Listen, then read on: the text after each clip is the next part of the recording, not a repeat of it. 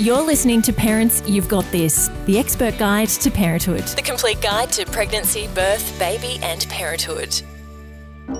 This podcast is brought to you by Parents You've Got This and proudly supported by Mistela. Mistela is a natural origin skincare for babies and children, recommended by healthcare professionals. Mistela by Parents' Side since 1950.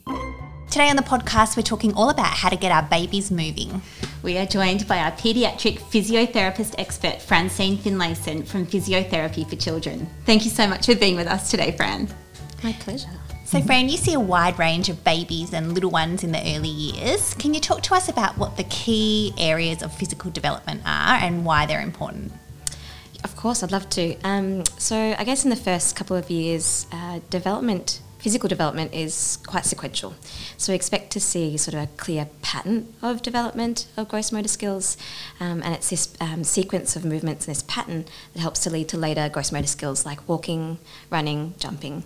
This scaffolding of skills is really important for children to develop in those first couple of years of life, and to not miss steps. And so an example of that is when a baby first learns how to roll. Before they learn how to roll, they'll often start reaching for their feet. And it's this skill of reaching for their feet over and over again that builds up their core and tummy muscles to then help them with rolling. And so children who perhaps skip that step, we might see issues with their posture later on in sitting. And so that's where not skipping steps in your development is really important. We also, though, having said this, we expect some natural variation in development. And I believe that our expert paediatrician, Lexi, has spoken about this in a podcast about milestones. So I won't go into that specifically, the different ages of gross motor skills, but really thinking about, yes, we have milestones that we expect certain ages to occur, but there is a variation, and development is a spectrum. And so keeping that in mind as parents, not being tied to those specific ages that we read about everywhere. It's also important to not rush through a milestone. So when a baby or child learns a new skill, consolidating those skills, children will often spend 4 to 6 weeks when they first learn a skill, practicing that over and over again before they then move into the next skill. So quality is really important. The other thing to consider as well is the environment that you provide your child, so giving them lots of opportunities to develop those physical skills, looking at what they're learning now and what they're interested in, and tapping into that. The other thing to think about as well is in physical development, children will often first learn how to build their core strengths, their proximal central muscles first. So they're your tummy, your trunk, your back muscles, in lying on their back or being on their tummy in tummy time. And then eventually they'll work on their arm and leg strength. So you see that in positions like crawling and standing later on. The other important aspect for physical development that we often don't talk too much about, but is visual motor control. So children are learning visual motor control from the early days. An example of that in a newborn is bringing their hand to their mouth or seeing their hand for the first time and going, wow, that's my hand. And those visual motor skills where our eyes are telling our body what we're seeing are really important for later coordination, hand-eye coordination skills that we see in toddlers and school-age children. I love what you're saying there, Fran, about how there is also the difference in timing for these things, because I think in parents groups it can be so frustrating when you look at the child next to yours and maybe yours isn't doing what the other one's doing and you sort of think, oh gosh, are they going to be okay? It can be so worrying as a parent, can't it? Can you talk to us a little bit about the difference between fine and gross motor skills? They're sort of terms that are bandied about a lot, but often we don't actually know what the difference is between fine and gross motor skills. Sure, absolutely. So gross motor skills are the larger movements that we use our whole body for. So we need our core stabilising muscles to control us, and then the whole body is involved in gross motor skills. Fine motor skills are more related to hand and wrist movements, and doing tasks such as buttoning buttons, writing and drawing are related to fine motor skills. So often paediatric physios will focus more on the gross motor skills, and occupational therapists focus a little bit more on fine motor skills. But we do cross over a lot, and they're all connected, but that's how we differentiate the two broadly. And as parents, how do we help our babies develop these gross motor skills? So in the first couple of years of life, it's really important, as I mentioned briefly before, to encourage environment rich of opportunity. So different spaces, different environments, different toys are all ways that children learn how to develop physically. And we know that there's a really close link between thinking skills, so cognitive skills, and movement, gross motor skills. And so children are motivated to move by what they see, what's around them. So it's really important to tap into that, those thinking skills and those cognitive skills that we sometimes rule children out of when they're babies. Oh, they're not really doing much, but they're thinking, they're watching, they're learning. And movement comes from that motivation. So I always encourage parents to create different environments indoors and outdoors for their children. A big cardboard box can be made into a rocket or a castle that will encourage children to crawl, to pull up on, to be creative within. Doesn't have to be all the fancy, wooden pickler frames that cost hundreds of dollars. Can be really simple. Chucking some couch cushions on the floor, or pulling a couch apart and making an obstacle course in the house encourages physical development. Also having an outdoor space is really important for variety. So going to the park, playground, they're all really important places to encourage physical development. I do have a lot of parents ask about all the different groups that exist out there, and they're great if you're inclined to do it and have the means to go to groups where they encourage building gross motor skills and physical skills. Things like baby gym and baby sensory classes, they're also great places to learn how to move and develop your physical skills. This might sound like a little bit of a silly question, but I'm not quite sure exactly what it is. Can you talk to us about muscle tone and why it's important that our little ones develop it? That's a great question. I actually get asked it every week pretty much from parents. What is muscle tone? So muscle tone is your muscles' resting state of readiness to activate. And so we have a certain amount of readiness in our muscles, what's sometimes referred to as tension or activity in your muscles, and then we move from that. So tone changes to allow us to move, so comes and goes to allow us to move. And there is a spectrum for tone. So some people can be lower in tone, some people can be higher in tone. See some people who always lean against something, or always sink into a couch, and then some people who are always on the move, bouncing on their toes. Sometimes might be even walking on their toes as adults. That's the spectrum of normal, typical that we see. You're born with a certain amount of muscle tone. It's kind of passed down from your parents. But we can influence tone through strengthening muscles and encouraging activity of movement, through movement. And so a lot of the children I see might be lower in muscle tone, which we call hypotonia. And those children, we encourage strengthening their muscles, preparing them for activity and movement, and often do a lot of work with us in the early years to build up their strength to help them later with later activities. And those children sometimes we find can get fatigued quite quickly, or can get a bit frustrated at the end of the day because they're really tired.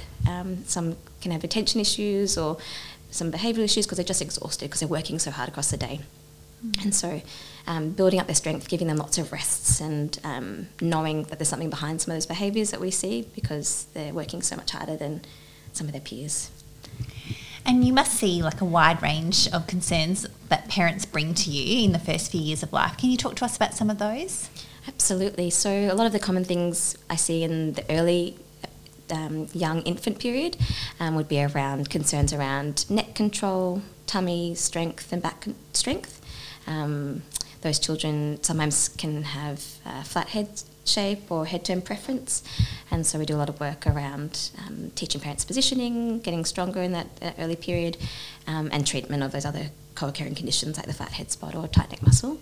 I often do see in the first kind of 2 years of life children who aren't reaching their milestones. Essentially all those milestones that we get checked off with the maternal child health nurse or our GP, if they're not reaching that or showing signs of reaching that point, they're the children we see. So children who aren't rolling in those early days or not sitting in the later period of the first year of life, not walking when they're expected to be walking. They're the children we see in the early period. I see a lot of children who fall a lot or trip a lot, who are just a little bit uncoordinated, and maybe not keeping up with their peers in the playground or at childcare or kinder. They're the common sort of gross motor physical conditions that we see. I also see a lot of children who have variations in their posture. So children who might be knock-kneed or bow-legged often come through for just a check or reassurance. Children who toe walk, children who have flat feet, and sometimes children who are quite turned out or turned in with their feet are some of the common concerns that I see come through. children develop at their own pace, but Fran, what are the red flags that we should be aware of if we really feel like our child isn't meeting their milestones? That's a great question. I get often asked by different groups. Look, yes, as we mentioned, development is a spectrum. So we, want to take into consideration the developmental trajectory that a child takes to get to a skill, not just their specific age that they acquire a skill at. Having said that, though, there are specific sort of ages that we expect certain skills before we'd consider seeing a paediatrician and potentially seeing a paediatric physio, and that would be sitting independently when placed in sitting at 9 months. So if your child's not doing that, considering seeing a paediatrician, or not taking weight through your feet when placed in standing or supported in standing at 12 months. And then also not showing any signs of wanting to walk or being close to walking at 18 months. They're really clear ages that we do encourage seeking some support. Other red flags that I often see children for, or to consider for parents, would be if your child's walking with a limp, or if you have concerns around their posture, their feet turning out too much or turning in too much in standing, or walking on their tiptoes, or if your child's excessively falling, or you have concerns around their coordination and not keeping up with their peers. And what about tummy time? We're all told as parents, how's the tummy time going? Have you got them on the floor? But not many of them like it. Have you got any tips around tummy time, and talk to us about why it's so important? Yes, tummy time, the wonderful tummy time. We hear so much about it as early parents. Is your child doing tummy time? And often it can get quite stressful for parents if a child isn't enjoying tummy time. And a lot of the children I see who aren't enjoying tummy time, which is a lot of babies, are those children who have either colic or reflux or gut issues, and lots of wind. And yes, tummy time is a really important position to build up neck muscle strength, tummy and back muscle strength, and also later on arm strength. So it is a really important position to develop all those muscles. But tummy time doesn't have to be specifically flat on the floor. It can be modified where you put a child over a cushion or over your lap or on the parent's chest or over an exercise ball. They're all different variations of tummy time where the baby's building up those same muscles. And so I encourage parents to modify it based on what their child can achieve to make it fun and enjoyable. And also not doing it for 15 minutes in a row if they're screaming. They're not learning anything. So breaking it up, making it really short and enjoyable is really important. And also thinking about developing, there are other positions that you can encourage those muscles in. An example of that, development of those muscles in, an example of that would be carrying a baby over your shoulder where you're not supporting their head and they're holding their head up themselves. That's still building up their neck, core, back muscles, but in a different position. Let's talk about play environment, Fran. What would your recommendations for parents be when looking at their play environment and activities for their children to help them to build these motor skills? That's a great question as well. So thinking about, I think I mentioned earlier about encouraging lots of variety in their environment rich of different opportunities, and thinking about what your child's interested in. So that really important link between physical development and cognitive thinking skills. And so children are motivated to move through what they're interested in. And so tapping into that when you're encouraging their motor skills. So always having, not always, but thinking about having an indoor environment that's conducive of encouraging physical development, throwing some cushions on the floor, having, the setup where you cut out a rocket from a Big W box, things like that, where a child can play and run and call through. Thinking about also an outdoor environment to encourage variety, so going to the park or playground where there's different surfaces, different things to climb. They're really important opportunities, different environments for children to learn in. Sometimes I find I'll walk into a home when I'm seeing a child and the house will just be pristine, clear, open, wide open spaces. There'll be a couple of toys in a basket and a mat.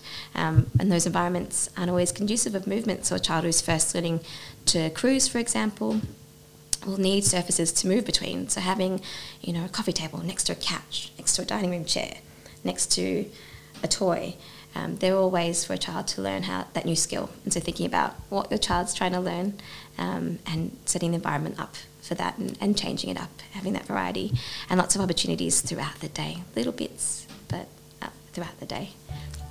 Well, thank you so much, Fran, for coming on the Expert Guide to Parenthood podcast today and sharing all your tips and tricks and helping get our little ones moving. A huge thanks to Mistela for sponsoring this episode. As much as we want to, we cannot wrap our kids in cotton wool or bubble wrap. With Mistela's Ciccastella SOS Recovery Cream, you can let your kids explore the world. Ciccastella is a multi-purpose cream for little skin boo-boos like scrapes and scratches, insect bites, dribble rash, minor burns or broken skin due to eczema. And it doesn't sting. All of the Mistela products are dermatologist and paediatrician tested. Mistela is our family's favourite.